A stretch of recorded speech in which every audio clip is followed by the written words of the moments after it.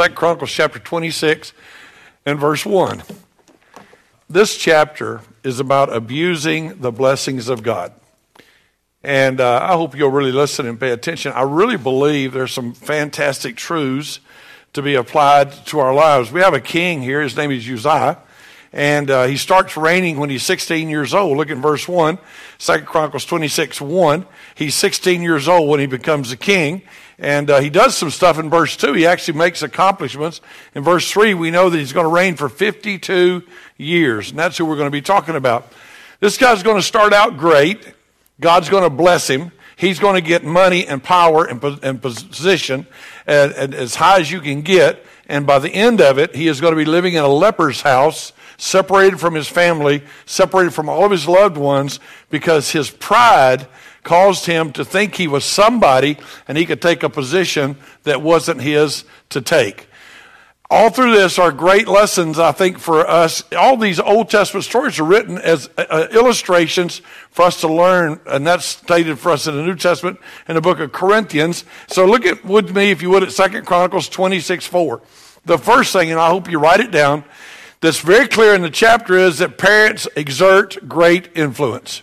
Everybody in this room knows that. But we are reminded on a regular basis as we go through the Old Testament how important it is that you are mom and dad. The Bible says in 2 Chronicles 26, 4, he did that which was right in the sight of the Lord according to all that his father Amaziah did. You ought to put a circle around the word according there in that verse, because he's going to follow the exact pattern of his dad. If you recall, his dad did right, but not with his whole heart. And by the end of the story, his dad's messed up. He's going to start out right. His whole heart's not in it. He's going to be messed up by the time it's over. His story starts when he's 16. And he does what God commands. He does what God wants. But he's following his dad's example. He's following his dad's example. He's not doing what his dad says. He's doing what he sees his dad do. I hope you understand that your kids are not listening to you. If you've been a parent very long, you should have figured that out by now. The older they get, the less they listen, but they watch. They see every move we make. This kid starts out right, but he had seen his dad. He had learned that his dad did things to gain acceptance and the respect of people. His daddy got raised up, and when his daddy got raised up into power, his daddy began to forget God, and that's exactly what he's going to do. I am sure, probably even on his deathbed, his dad could have very likely said, now son, I kind of messed up. Don't do what I did. Do what I'm telling you to do right now. That's a typical way we like to teach. He had learned from his dad how to play the game. He had learned from his dad how to act it out, act like it was real, act like he was doing the things that God wanted, but his dad never did it from his heart. He knew that he never fully meant to serve God. By the end of this story, this man is going to push the preachers out of the pulpit and take over and walk in, and God's going to strike him with leprosy. His pride's going to raise him up so high that he just thinks, I don't need anybody. I can do everything by myself. He was doing what he wasn't fully committed to doing. You know, you can come to church, you can serve God, you can read your Bible, you can have family devotions, but if it's not in your heart, eventually they're going to figure it out. If you're just doing it because you're supposed to do it, they're going to see that. If you're just loving your wife, taking care of your children, and doing what you do because that's what you're supposed to do. See, he never really fully meant to serve God, and he'll eventually show that in his lack of surrender. I have a question before I leave this idea here. What example are you giving? I really want us to stop and think. What example are you giving? It's not what you say or portray in public, but it's really who you are. That's what they imitate. They know you at home. They know how you treat their mother. They know how you treat their dad. They know how you treat other people. They know what you say when you're on the telephone. They know about you sneaking in the back room and looking at porn and doing other things. They're watching every move you make, and they're going to turn out more like you than you'd ever want. Go back to verse 4 with me and read it before I leave it. He did that which was right in the sight of the Lord. That's the very first thing I ought to do. I ought to do what's right. And it's not what's right according to my church, and it's not what's right according to neighbors, and it's not what's right according to other people. It's what's right in the sight of God. And that part's great in the verse. And when you read the verse at first look, you might think, boy, this is a good guy. He had a good daddy, but then you remember what the Bible said in the chapter before. And you say, well, he didn't really have a good daddy. And then it says, well, he did what was right in the sight of God like his daddy did it. And then you go like, well, that ain't too good. That's not too good. What kind of influence are you exerting in your family? What kind of influence are you giving? By the way, that's going to continue on. You know how my kids ought to learn to die? By watching me die. You know how my kids ought to learn to give? By watching me give.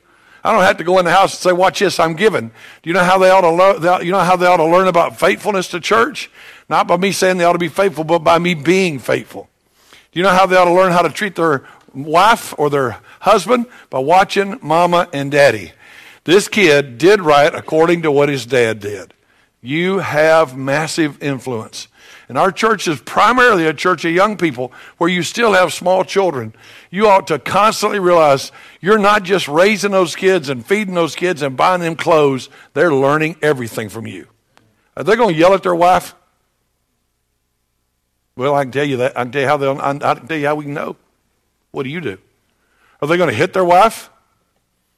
Are they going to be faithful to their wife? Are they going to deal well with stress? Are they going to handle the word of the Lord right? They're watching you. Now, if you would go with me to 2 Chronicles chapter 26 and verse 5. 2 Chronicles chapter 26 and verse 5. And he sought God in the days of Zechariah, who had understanding in the visions of God. Now, that's where we're stopping for a second. We'll get the rest of it in just a minute. I love this verse. I love his verse because I like old Zechariah. You should put a circle around that old boy's name. That's not the Zechariah that's in the Bible, that writes a part of the Bible. It's another Zechariah. But this guy's going to do right as long as there's a man of God with influence in his life. Look at it. He sought God in the days of Zechariah. There's a ton of things I'd like to ask you to consider, because I hope, this is the preacher had great influence. The parent had great influence. The preacher had great influence. By the way, the preacher is not the pastor of the church necessarily. It's you. It could be a deacon. It could be a Sunday school teacher. It could be anybody in our church. You have influence in people's lives. And here's what I like.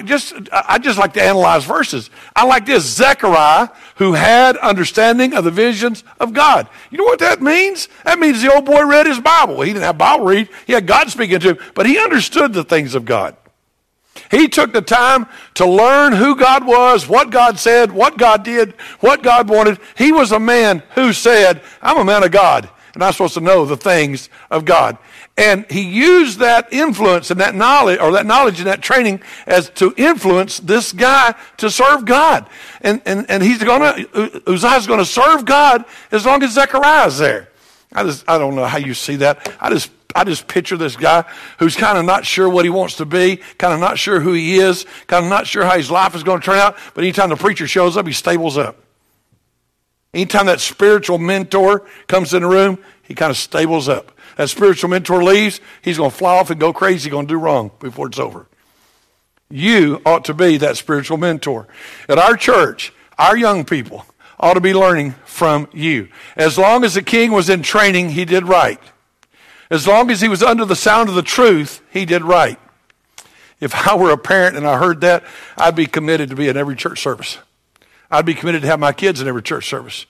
I would never punish my children by taking them out of church, because they need that, because they're already a little like this. That's just how human beings are. But whenever they get around to people that are loving God, it kind of helps level them out. We'll get around to what's going to happen after that. The church ought to be there. Sunday school ought to be there. Bible studies ought to be there. Discipleship ought to be there. When he heard right, he did right. Think about what this verse is saying. When he heard right, he did right. He needed that external training and teaching. He needed somebody standing over saying, hey, Uzziah, no, don't do that. Don't do that. Don't do it. Yeah, do that. That's what he needed. That's who Zechariah is. The only problem is he never internalized it. The only problem is he never internalized it. That's really not Zechariah's fault. Zechariah can't make you take it to heart and can't make you take that teaching inside. And so I'd just like to stop and say to everybody in this room, over the years, I've watched people drop out of church.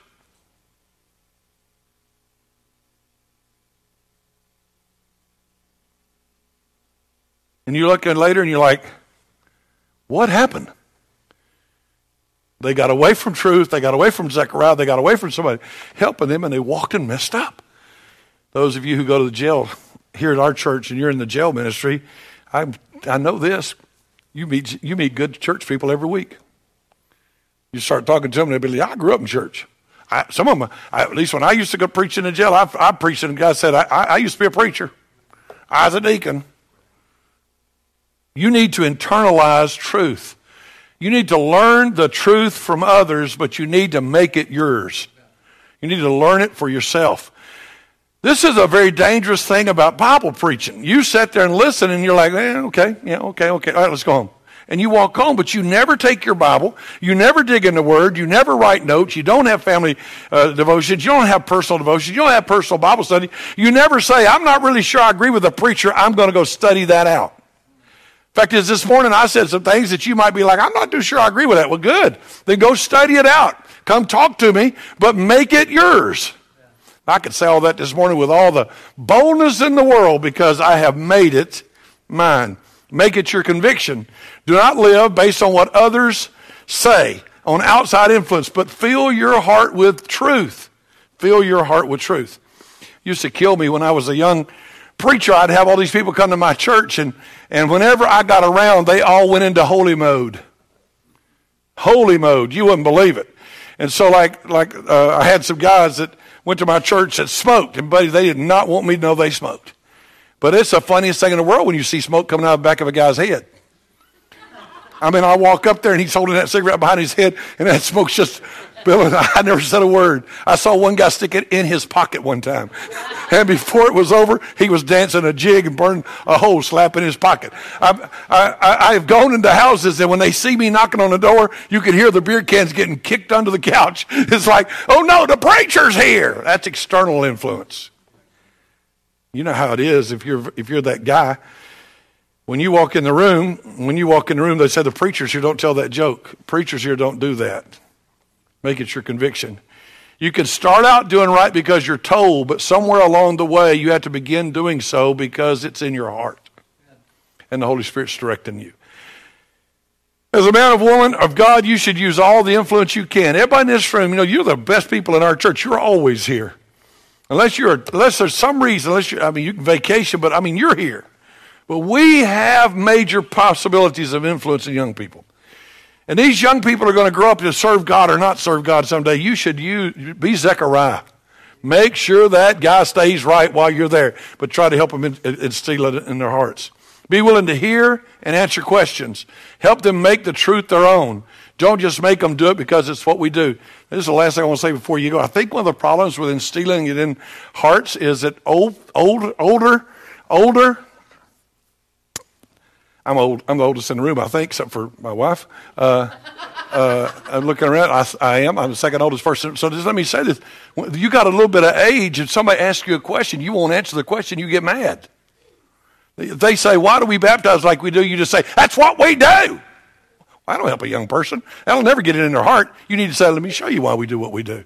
Well, y'all teach at the church that people are eternally secure in Jesus, and I just don't think that's right. You should say, well, let me show you so you can make this yours. Let them ask any question, and you answer that question. Now go to 2 Chronicles chapter 26 and verse 5, and look at the last part. The Bible says he prospered when he sought God. And as long as he sought the Lord, God made him prosper. Would you underline as long as?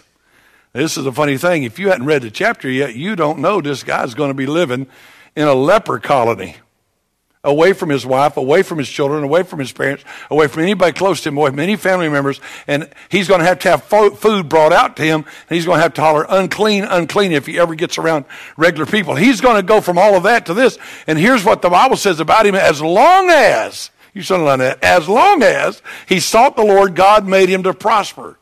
As long as he tried to find and do the will of God, he was blessed and prospered. It was God blessing him. It was God making him prosper. And so I'd like to take a minute and read a psalm with you that I think will help you know how to seek God. Do you know how to seek God? Look at Psalm 63 with me. Open your Bibles to Psalm chapter 63 and verse 1 if you would. Psalm chapter 63 and verse 1. Because as long as he sought the Lord, he was blessed and he prospered. I want to seek the Lord. I want to be blessed. Just to be blunt honest, I want to be blessed and I want to prosper. Now, seeking the Lord obviously would indicate obedience.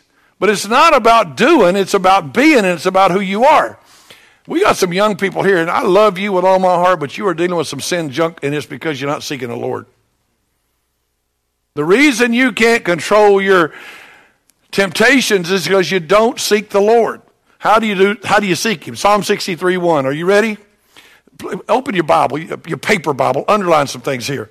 O God, thou art my God. Underline this. Early will I seek thee. God, you're like a priority in my life. God, you're like first thing in my life. I'm going to look for you early. The truth is, you can read your Bible at night. You can read your Bible any time of the day. There ought not be any legalism about that. But you know what? If you don't have it in your mind, man, I got to find the Lord. I got to seek God. I got to spend some time with God. You're not going to be strong as you could be. He said, early will I seek thee. Then underline the word. Here it says, my soul thirsteth for thee. Underline the word thirst. You may not know what that means to be thirsty. You know, because we don't really ever get thirsty. I used to live in a desert. One day, I was visiting David and Katie, and I decided, I had Bo Carpenter with me, and I borrowed David's car, and I decided to do a little exploring. And I drove up outside the city, and I drove out into the desert. And I said, I think we can get in the desert. I think we can cross that river and get to the other side, and we won't even have to go back down the hill. And I drove David's car down a hill, and when I got down the hill, it was a drop-off, and the river was like 200 feet below that, and there was no way across. When I turned around and tried to drive out, I couldn't drive out. I put rocks on the tire. I made Bo push. I pushed. We did everything we could. And finally, I got the cell phone out, like, here's the old man going, son, would you come get your daddy? He's a dingbat, got the car lost. Can't get out of here. No signal. No water, no signal, no car, and desert. Man, we walked. It was hot. It was sunny. It was dry. We climbed up. I got to the first place where I thought maybe we could get a signal. I got up to this little a shanty up there that they use to control stuff. Nobody's there. No phone calls. Phone's not working. Finally, I called. When I finally got a signal, they said, where are you? I said, I don't know. I'm lost in the desert. When they finally found me, I mean, I was like a cowboy in an old cowboy movie. I was looking for mirages and everything. That's thirst. That's thirst. You ought to thirst for God. You ought to be like, I need him. I need him. I need his answers. I need his help. I need him to move in my heart. I thirst for him. And you ought to work at that. Thirst. Look at the next part. Underline. My flesh longs for thee in a dry and thirsty land where no water is. My body desires you. I need you. What I wouldn't have given. I don't know if you know this, but I'm a connoisseur of watermelon. I can eat a half of any size, but I can eat a whole one if it's the right size. I love watermelon. My flesh was longing for a watermelon. I didn't care. I'd have drank something I didn't want to drink that day. Do you realize you live in a dry and a thirsty land? Ain't no help for you here. Your marriage is in trouble. Your family's in trouble. Your health's in trouble. You're in trouble. You need God. And you know what God wants out of you? Hunger and thirst after righteousness. What do you want? Verse 2. To see thy power and thy glory. God, I want to see you do stuff. God, I want to see you show your power. God, I want to see you high and lifted up. We sing the songs, but this song right here is saying, hey, I want to see that. And like I've seen it at the sanctuary, when I've been down at the temple, when I've been at the tabernacle, I've seen you, God. In worship services, I've seen you. I want to see that again. Verse 3, because thy loving kindness is better than life. You are better to me. I love you so much. The way you love me, the kindness you show to me is better than even being alive. You want to seek him. You hunger for him. You want to seek him, you make it a priority. You want to seek him, you desire him. You want to seek him, you think of how good he is. And right now, maybe you're going through some junk and you're not thinking he's good. But the Bible says he's good.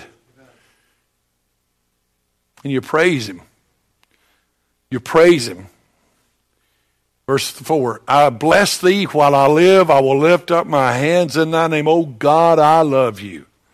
You know, now when Chris Fees sings up here, you'll see him doing this hand raise right here. He's like an imitating Ed. Ed used to be all over the place, and I told Ed to calm it down, and he was just kind of an up in the air type deal. That's not unbiblical at all. It's like, I love God. Who loves Jesus? Hold your hand up. Who loves Jesus? Oh, that's what he's saying. I hold my hand up. I love him. I love him. I praise him and I love him. Verse 5, my soul shall be satisfied. Underline satisfied. As with marrow and fatness. You're not eating. You're not really eating. You're just talking to God. But when you talk to God, all of a sudden you walk out and you go, man, I was hurting and I was in a mess, but I longed for him and I hungered for him and I sought him and I feel some relief. I feel like God's here to help me. I remember a time in Liberty Baptist Church where I'd messed things up as a pastor, and the church was in financial problems. I wasn't getting a salary, and I had to have some money to take care of some bills that the church had, and we didn't have this kind of church like you. And I got down beside a green couch in my office that Betty's mom and dad had given us, and I got down on my knees, and I told him, I said, God, I ain't got nowhere else to go. I have nowhere else I can go. There is no solution to my problems. I am in trouble, bigger trouble than I've ever dreamed of. There is no hope for me. I don't know how to explain it to you, and you can take it any way you want, but I promise you it felt like he moved in the room. I thought, he is here, and he's got his arm around me. I got through praying. I got up off my knees, and I walked downstairs, and Camilla Caldwell was my secretary. She's in heaven now, and I walked by her, and I said, it's okay. Don't you worry about it. God's going to take care. That's what he said. I'm full. I'm satisfied, and my mouth shall praise thee with joyful lips. I'm going to brag on him and praise him. I know you're hurting, and I know you're in a dry and a thirsty land, and I know there's no hope, but you can talk to him, and he'll satisfy you, and you go ahead and brag on him right where you are. Verse 6, when I'm asleep, I remember you on my bed. At night, I talk to him and tell him I love him. At night, I meditate on him and the things he does. I think about him. I think about him when I get up early. I think about him when I'm laying in the bed. It's a dry and a thirsty land. I have nowhere to go. I need God. I need God to meet with me. Why would I do that? Because he has been my help. Therefore, in the shadow of his wings will I rejoice. My soul follows hard after God. I'm going to chase him. I'm going to love him. So let me just give you some real quick things here. Realize your need of God. We all need him. There's people in this room, you ain't got a problem in the world. Everything in your life is going hunky-dory. You need God. You still need God. Get into the Word. Examine your heart. Be sensitive to the Holy Spirit. Let him speak to you. Obey him as he directs you. Cast your burdens on him. And just say to him, I can't deal with this. I don't know what to do with this. I'm giving it to you the best way I know how. I believe, help thou mine unbelief. I don't know how to do this, God. And walk in faith, believing he'll act on what his word says. Before I move on, are you seeking God? Are you living in his blessings because you intentionally seek him? I would challenge you that we have become routine Christians. I would challenge you that we come on Sunday morning and Sunday night and Thursday night, and you're the best people in this church, but it's like we just on robot mode. Come in, sit down, listen, hear the stuff, get up and leave, but we're not seeking him. Make decisions and even your schedule based on what he would want you to do. Well, the title of the message was Abusing the Blessings of God. We hadn't got to that, so go with me to verse 8, 2 Chronicles 26:8. Next thing that happened was he got his act together and he got his life under control and he kind of stabilized the ship and everything got good. The Bible says, and the Ammonites gave gifts to Uzziah and his name spread abroad. All of a sudden people started hearing he's a good guy, he's powerful, he's got things under control. And he strengthened himself exceedingly. Underline that. He strengthened himself. He strengthened himself. Oh, now I got it. I got all my guards in place. I got my money in the bank. I checked my CDs before I came here. I got everything under control. I am taking care of number one. But what he forgot was it had been God that was helping him. Look at verse 7. And God helped him. Underline that. That's what you're forgetting. It was God that helped you. Go down, if you would, to verse 15. the last few words for the sake of time. He was marvelously helped. He was marvelously helped. Look at that. God helped him. I wish you'd underline that. And then I wish you'd circle this, till. God helped him. God did a work. God saved him. God gave you that wife. God did all this stuff in your life. God's been good to you. Then you wanted to move into your own strength all of a sudden, didn't you? Now you think you're strong enough. And now instead of humbly begging God and always seeking him, you think you're strong enough? Till he was strong. God helped him till he was strong. The problem with getting stronger and stronger is we slowly lose focus on the Lord. We begin to think we accomplish those things. We begin enjoying the benefits and blessings instead of the blesser. We become consumed with this world. I want all the toys this world's got. I become more interested in this here than that there. I become more interested in what's around me and what I can see. The lust of the eye, the pride of life. I become more consumed with that. Pride sets us up for a fall. Have you moved from seeking God to building up yourself? That's a serious, genuine question. Could you remember back for a minute when you were so scared and you humbly begged God because you was in such trouble only God could help you? You remember those days? But now you don't really need to pray like that. I can tell you, I deal with this. I can remember when I was starting Liberty Baptist Church, I'd come home and I'd tell Betty 120 people promised me they'd be here tomorrow. I am so excited. Man, we had the best service ever. And none of them would show up. None of them. There'd be 10 people at church. And that night I'd get out and I'd walk the street and I'd just say, God, do you not know where I am? I am working, I am praying, I am begging, and you're not doing anything. Then now I don't have to worry about it. You're such good people, you'll show up. Have we moved from seeking him to building ourselves? Have you begun to take credit for what God has done in your life? Go with me to 2 Chronicles 16:16. Now when he was strong, bad things started to happen. You see, when you get strong, you're probably in trouble. Best thing we could do would be stay weak. When he was strong, underline this, his heart was lifted up to his destruction. Underline that. His heart was lifted up to his destruction. His heart was lifted up to his destruction. And he transgressed against the Lord his God and went into the temple of the Lord to burn incense upon the altar of incense. I wish you'd underline his heart was lifted up. See, he got strong.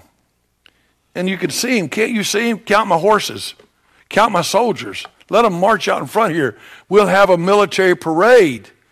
I've made all kind of new instruments of war. That's in the chapter. I've made some new ways of shooting spears and some new ways of shooting arrows. And I've got new cities and I built new walls. And I mean, honestly, we don't even need God to take care of our country anymore. I got it under control. He never said that. Like you would never say it. But his heart was lifted up to his destruction. He decides that not only is he the man, since he's a king, but now he can do the priestly duties.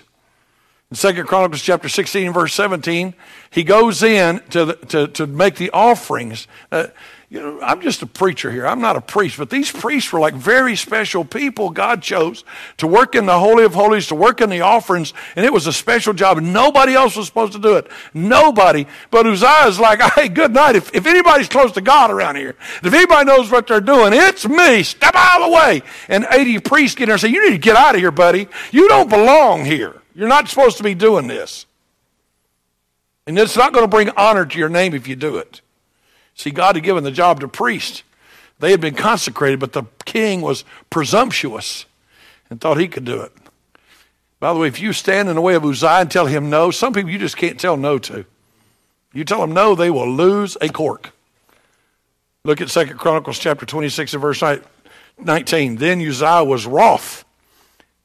Underline that, he was angry, mad, and he had a censer in his hand to burn incense. See, he's angry and he's ready. All he's got to do is call the soldiers to kill all the priests. Saul did that kind of thing. But when that happened, leprosy showed up on his forehead. Wasn't he the king? Hadn't he done great things for the kingdom? Didn't the people know who he was? You think I don't have money? You think I don't have position? You think I'm not a politician? You think I can't be somebody? You better show me some respect. I made myself. Sometimes I get like that. Come on, be honest. So God struck him with leprosy. Look at verse 20 if you would. So God struck him with leprosy. The Bible says, and Azariah, the chief priest, and all the priests looked upon him, and behold, he was leprous in the forehead, and they threw him out from thence. And they hastened also to go out because, underline it, it was the Lord that did it. The priest didn't do that to him. The Lord said, I made you, and I can unmake you. I made you, and I can unmake you. And he went from 52 years. I'm not sure how long he's going to be a leper, but I mean, from 16 to 68, 16 and 52, add that up for me. Anyway, he was that long, and all of a sudden he's out, and all of a sudden it's over. Look, if you would, at 2 Chronicles 26 and 21. And Uzziah the king was a leper until the day of his death. He only did it once. He only made that one mistake. His pride lifted him up to destruction. He rushed in where he wasn't supposed to be. Boom, leprosy. I shouldn't have thought so much of myself. Forgive me. God said, well, I'll forgive you, but you still got leprosy. And you'll have it the rest of your life. Then it says something else that's really ugly. Look at it. And he dwelt in a several house. That means not in a regular house, but over there in the houses where we put the lepers. You see, leprosy was highly contagious. And if I've got leprosy and I get around you, you'll get leprosy. So they quarantined them. I don't think many of you know anything about quarantine. Used to be in the city of Rome, Georgia, where I went to college. You could go by the tuberculosis center, and you could only see certain people. They had to be in a certain wing. And those people, when you got tuberculosis, they locked you in there. Well, at least with tuberculosis, you could get help. With leprosy, it's over, buddy. If you look at that same verse 21, he was cut off from the house of the Lord. He was cut off. And his son took over and reigned. What a great start. He did right to begin with. He had a preacher helping him stay right. God blessed him and strengthened him greatly. But he got too big for his britches. And when he got strong, he started thinking he was somebody. Sometimes Christians don't come to church humbly. They come to church like, do you know who I am? In the old days, in Christianity in Europe, they used to have a pew rent. And pew rent, and they did it in the U.S. when they got over here too. And well, they were colonies then, but the pew rent was you got to rent your pew. And so if you had no money, you had to stand in the back. And if you had money, you could have a pew that had cushions and a heater and curtains. You could just really be comfy. And by the way, you knew who they were by what pew they were in. I mean, and that's why even in James said, don't you dare put the poor people in the back. This guy walked into the church and said, I might have used to been one of them that stands in the back, but I am now King Uzziah. And not only am I King Uzziah, God's blessing me. And by the way, God helps him and helps themselves, and I've been helping myself a lot here lately. And he got too big. And now he'll be buried in verse 23 in the field of burial, which belonged to the kings. But there's no fancy burial mentioned here for him. He's a leper. He blew it. He didn't finish right. He didn't die right. Let me give you a few things to look for in our own lives. Don't forget who you are. Don't forget who you are. Just because you got a little money, because you live in a nice area of town, a nice area of the country, just because God's blessed you, just because things are going right, don't forget you're a sinner, deserve to go to hell, and God's been good to you. Don't think you deserve more. Don't think you deserve more. Don't get where you honestly believe I ought to have more, because that's where the king goes. Don't presume to be superior, better than others. The fact that you got a little money doesn't make you better than anybody. Don't forget that it was the God that we once sought and walked with that built us. We forget his word. Amazing. Some of you have read your Bibles in the beginning, but you know you don't anymore. And I give the invitation, you wouldn't move out of that seat because, bless God, I ain't seeking nothing. And you're not embarrassing me. You know who I am? We forget that God still might really do something. Like give you leprosy. That's the story here. Don't you realize he was like, God help me when I needed help, but he wouldn't mess with me now. But he did. The God who made us can unmake us. God isn't some genie in a bottle that we use to get what we want for our own benefit. That's not who he is. So you can abuse the blessings of God. I don't want that for you. I don't want that for any of us. I want us to seek God and honor God and humbly walk with our God. I know it's Sunday afternoon, and I know you're a little sleepy because you ate lunch. You're supposed to be taking a nap right now. And it was hot outside. It's cool in here, and so you're just like enjoying life. But I really think y'all think about it. I did not prepare the message as like, oh, we'll just do something, let them go home. What would let God deal with our hearts?